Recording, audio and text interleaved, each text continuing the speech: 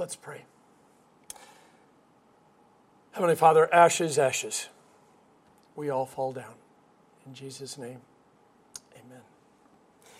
So why do we confess our sins? And what happens when we do? There's always a psychological component to the spiritual things that we do as believers. Science stops at psychology. We can't, because we are more than just a brain. When it comes to confession of sins, a psychologist's primarily, they're interested in you unburdening your conscience, which, by the way, is very important. Stanford University says between 50 and 70% of all illnesses are related to stress and anxiety that starts here and works its way to the rest of our body. But there is more to this than just telling somebody, I'm sorry. When God created us, He didn't just throw some mud together and breathe life into it. No, we're created in His image. He designed a very complex system. Ecclesiastes says God set eternity in our heart. The book of Romans says He put the law there as well. These are hardwired, so we always remember who we are and where we're going. You are made up of two very distinctive parts, a body and a soul. Everyone gets born with both of those things. What really sets you apart as a believer is that you have the Spirit of God in you, filling up your soul, which gives you a third and distinct, very powerful component to help you in this life. In Psalm 51, when David cries out, "Take not your Holy Spirit from me," we begin to understand the importance and necessity of the Spirit filling our soul. Otherwise, we're like an unplugged appliance that's just sitting there on the counter. It may look pretty, but it cannot do what it was created and designed to do. Now, Oxford Dictionary says sin is an immoral act considered to be a transgression against divine law. Same dictionary says immorality is defined as not conforming to accepted standards of morality. And morality is defined as principles concerning the distinction between right and wrong or good and bad behavior. Notice the conflict between sin and immorality. Sin is an immoral act against divine law, but immorality is defined as accepted standards, breaking them. So which is it? Is it about divine law or is it about accepted standards? Divine law is established by God. Accepted standards are reached by common consensus or by brute power. Very, very different things. We all worship a whole bunch of somethings and someones. Our worship is prioritized by what we consider the ultimate goal and purpose of our life. Often people worship power and money and fame, and they also worship the people that they think can bring them those things. Our idea of morality is based upon the things we worship, leading to the end, often justifying the means. I hope you can see where this leads.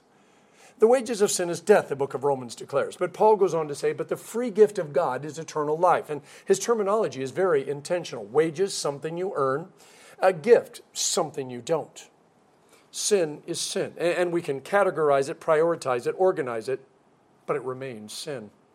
And sin separates us from God and from one another, and it even separates us from ourselves. And far more importantly, unrepentant sin will keep us out of heaven. And because there are only two options, heaven and hell, the default then becomes hell, unless. And that unless is very, very important. When Nathan came to King David and told him the story of his shepherd and his one cute little lamb and this evil guy with hundreds of flocks, and the evil guy steals the one shepherd's only and cute little lamb, David had no problem understanding what the prophet was saying. So much so he got hot under the collar and demanded this evil guy be punished.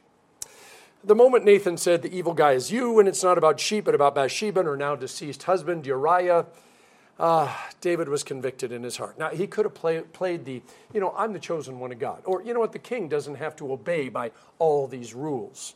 He could have said, I didn't do that, or the devil made me do that. But David knew that they would just compound his sin and push him further away from God.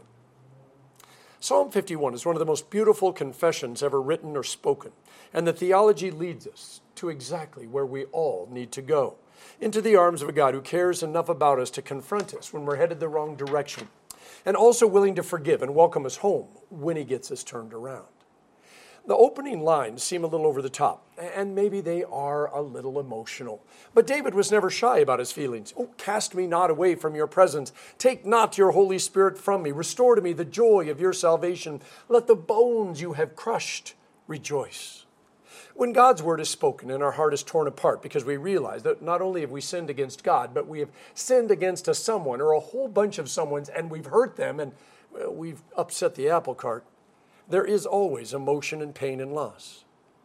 Psalm 51 also introduces us to original sin, the sin that we're born with. And so when David says, in sin did my mother conceive me, surely I have been sinful from my birth, he's not talking about any of the events surrounding his conception or even the act of conception itself.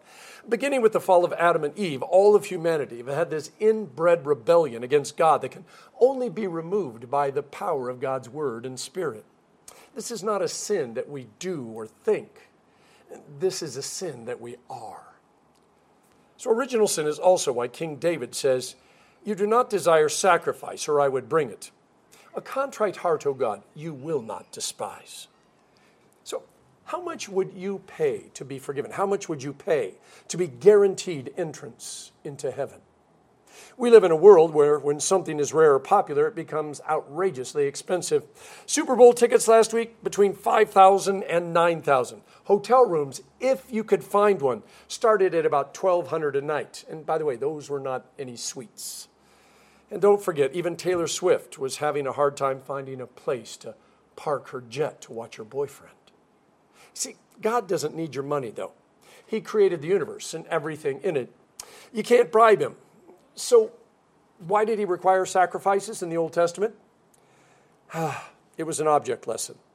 In order for the person to understand the gravity of their sin, something had to die. Either them or the animal. And remember, we're not talking about pets or strays. We're talking about animals that were their food source or their source of income. So unless they were rich, sacrificing a sheep or a cow meant that they were going to miss a meal or two. Not just them, but the whole family. It's called consequences. It's also why King David was so mad at the evil rich guy who stole the shepherd's only lamb, and why Jesus had such a struggle with the rich and powerful. When they sinned, they just tossed another sheep or cow on the Barbie and went about their sinning without even thoughts. What about when you don't have anything to give God? When you understand that your sin is so great that you couldn't make up for it even if you had 1,000,000 years. And that's assuming, by the way, that during that 1,000,000 years that you didn't sin more, which would cause you to even add more time to it. What happens when you say, Lord, I just don't have anything that I could possibly offer you? See, Ash Wednesday is about our fragility as humans. We are given the opportunity to be honest about who we are and who God is, and how this whole theological conundrum of life and death and heaven work. Nathan reminds us we need someone in our life that's willing to step up and point out our sin, even if they have to tell us a story to get us to listen. King David helps us see there are no limits to the words or emotions we use when we're confronted with our sins and our failures. And God wants us to know that no matter what we have done, and let's face it, what King David had done was really horrific, there is always a way to come home. You know the ashes on your forehead? The sackcloth around my neck? They're not just about proving to God that we're repentant. I mean, anyone can smear ashes from the barbecue on their forehead. Anybody can throw another steak or, a lamb on the barbecue and call it a sacrifice. But such things will not bring us forgiveness or peace in and of themselves, because we can't fool God. We must also be careful about glamorizing any suffering we might be going through as though it makes us more holy than everybody else in the eyes of God. Neither should we think that if we're not suffering, that just means that God is so pleased with us that, we couldn't get any better. No, the ashes on our forehead remind us our mortality, suffering, and death do not and will not ever have the last word. Ashes to ashes, dust to dust, but always in the sure and certain hope of the resurrection that we have through Jesus Christ our Lord. Those are the words spoken at the end of every funeral. You see, God meets us in our fragility as we stand over someone we love, and even as we pour dirt on their coffin. It's a final aloha, but it's an aloha, a hui ho, because God speaks words of promise so that we are not left without hope. To be forgiven is only because God loved you and loves you and paid the price of your sin by taking it into himself and dying in your place. To be forgiven is not because you earned it or deserved it or even asked for it, but because God wanted you to spend your life loving and laughing and making a difference instead of worrying or working. To be forgiven is to be alive, body, soul, and spirit. To be forgiven is to be forever. They say 80 to 90% of an iceberg is underwater, which is why you can't see it. I always figured 80 to 90% of my sins are also invisible to you, and maybe even to me. Which is why it's important that when we confess our sins, we realize it's not just about naming them or categorizing them or being flippant about them, but instead coming before God and saying, look, some of my sin I know. Some remains hidden from me. So forgive me for the sake of my Lord and Savior, Jesus Christ. And it's not even our acknowledgement or confession of our sin that makes us forgiven. Such things are just God opening our eyes, heart, and soul to His love and giving us the chance to say, thank you. If you want to put some words to the ashes on your forehead and flesh out a little bit more of my opening question, why do we confess our sins and what happens when we do? Here is something Frederick Buechner put forth as a primer for Lent. If you had to bet everything you have on whether there is a God or whether there isn't, which side would you put your money on and why? When you look at your face in the mirror, what do you see in it that you most like and what do you see in it that you most deplore? If you had only one last message to leave to the handful of people who are the most important to you, what would it be in 25 words or less? Of all the things that you have done in your life, which is the one that you would most like to undo? And which is the one that makes you the happiest to remember? Is there any person in the world or any cause that, if circumstances called for it, you would be willing to die for? If this were the last day of your life, what would you do with it? To hear yourself try to answer questions like these is to begin to hear something not only of who you are, but of both what you are becoming and what you are failing to become. It can be pretty depressing business, all in all. But if sackcloth and ashes are at the start of it, something like Easter is surely to be the end of it. In the name of the Father, and of the Son, and of the Holy Spirit. Amen.